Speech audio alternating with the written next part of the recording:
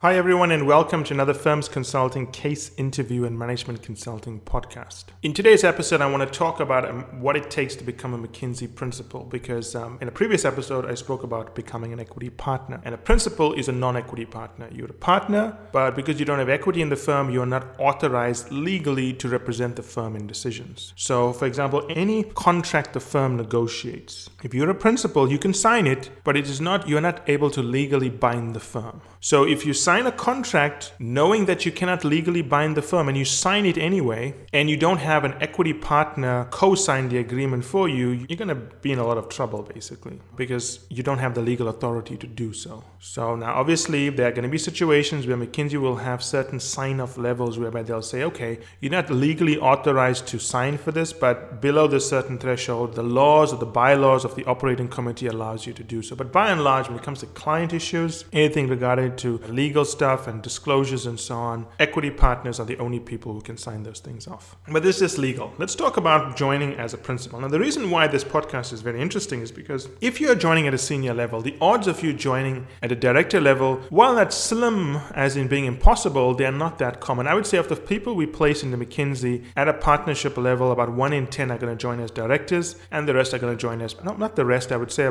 so 1 in 10 will join as director. I would say about 7 out of 10 would join as principal, and then 2 out of 10 would join as what is known as advisors or specialists. Advisors and specialists not on any path towards a partnership. They are basically people that are helping the firm. And if you'd like, I could do a series about that or a podcast about that. So this is an interesting podcast because I want to talk about things that people don't normally talk about in terms of explaining how the director level works. And this is why people make mistakes, right? So the first thing you have to understand is the way a partnership is structured at McKinsey. And again, this applies to most elite firms. If you are interested in knowing much more about this topic, I would go to firmsconsulting.com. That's firmsconsulting.com and look for the article called McKinsey Principal. And it talks there in a lot more detail about what I'm going to cover in this podcast. And I'm going to boil it down in this podcast. Also, if you sign up for free to receive updates from us, you will receive sample advanced episodes. It's a limited time offer, sample advanced episodes on the content we make available to our most loyal subscribers called insiders. That includes content where we lay out the journey in terms of how to become a partner and so on. So let's talk about how a partnership is structured here because that's important. This partnership is essentially remuneration structure. People will tell you partners come together due to their values and so on. That's true. But partnership is an incentivization structure. A group of people who know how to go to clients in a certain sectors and do a certain kind of work decide that they're going to pool their capabilities together and work together. Now, the example I've used often, including with McKinsey people, and if you speak to, they won't admit this, but partners will know this analogy makes sense, is that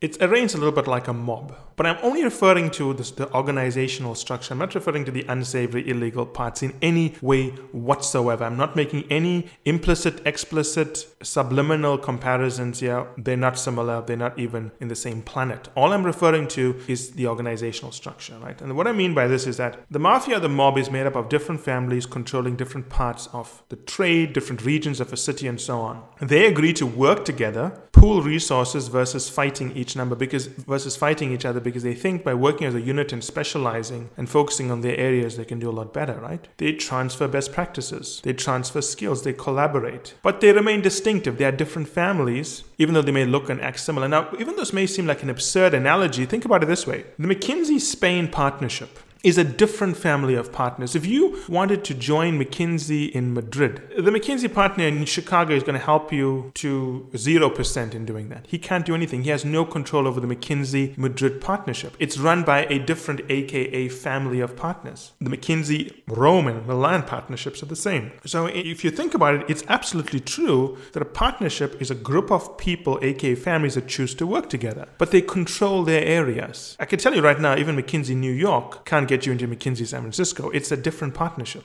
It's a different family. They are part of the same legal structure, but the operating rules are different. Mainly because different people are responsible for making decisions in different parts of the world. That's all I'm referring to here. Now, here's the thing you've got to understand. to, let's make it more direct, to become a partner in McKinsey Spain, to McKinsey Madrid, you have to join the McKinsey organization in Madrid. That should be very obvious, right? So you need to join the McKinsey family in Madrid. Then that family is going to train you, develop you, mentor you. And when they think you are ready and they think that you are contributing to the McKinsey Madrid practice, they are going to nominate you to join the overall partnership. So McKinsey Madrid is going to nominate you and they're going to present you to the other partners. And the other partners are basically going to ask McKinsey Madrid that, okay, the work looks good, but are you sure that this person can uphold the values of the firm and maintain the book of business because you know them well? And unless McKinsey Madrid, whoever is the senior partner or senior partners there says, yes, you did, in the water. And that's how all partnerships are structured. It's a group of families. In a legal firm, it may be one family is responsible for cross-border M&A. Another family is responsible for litigation. And I don't mean families as in by blood. I mean that they work together. They understand each other. They control that part of the business. So here's the thing you have to understand. When you join McKinsey as an associate or business analyst, you are joining McKinsey, the overall firm, and not just one part of McKinsey. When you join McKinsey as an analyst or undergraduate or as an associate and so on, or as a senior analyst, as some parts of the world call them, you're not joining a family. There's no family, there's no practice that has to vouch for you and say, McKinsey strategy in Chicago is not going to say, I'm vouching for this person, bring them in. No. If a partner backs you, he's not backing you on behalf of his practice or his group of business within the firm. He's essentially saying, I'm backing this person because I think they'll be good for McKinsey. So when you join McKinsey worldwide. But as soon as you join McKinsey, when you get onto your first project, you are effectively auditioning to join one of those families within McKinsey. Now, one of those families, and synonym for them is a smaller consulting firm. Each partner is running his own consulting business within McKinsey. Now, if you are an insider, go to Rebuilding a Consulting Practice, go to Partnership Memoir, go to How to Sell When Facing Discrimination, and go to How to Become a Partner First Time Ever Revealed, which Kevin hosts as well. There we cover the issues around partnership.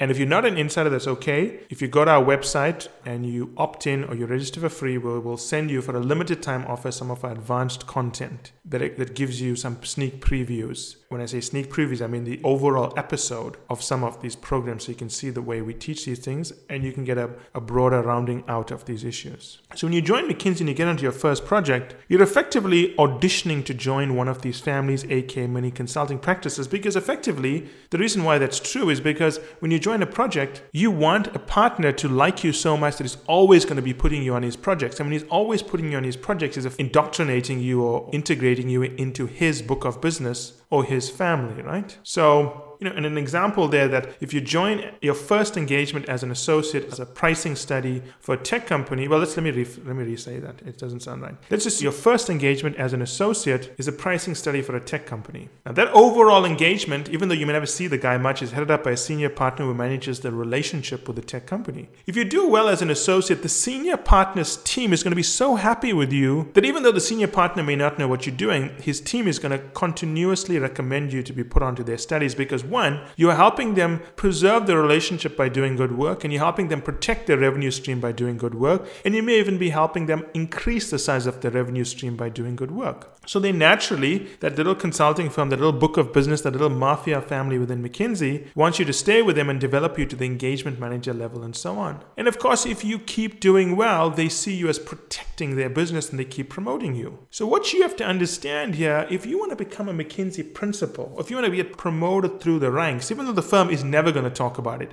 and partners, whether it's McKinsey or BCG or Bain, they're not allowed to talk about it because it's not part of their culture, you've got to understand your role at each level relative to how you protect the revenue the senior partner is bringing in. Because at any time, if you hurt the senior partner's ability to bring in revenue, he's going to drop you. So business analyst level, don't rock the boat, do your work. At an associate level, you're helping the engagement manager protect the revenue stream because effectively the engagement manager is running the study. At the engagement manager level, you are coordinating different teams to deliver the work to protect the revenue stream. At the associate principal level, you manage some middle level parts of the relationship to protect the revenue stream and free up the client's time. At the non-equity partner level, what this program is about, you've got to find ways to grow the existing revenue stream at one or more existing clients within the senior partner's consulting practice, and or find new revenue streams at one or more existing clients within the senior partner's consulting practice. At the director level, you are managing a part of a relationship or the overall relationship,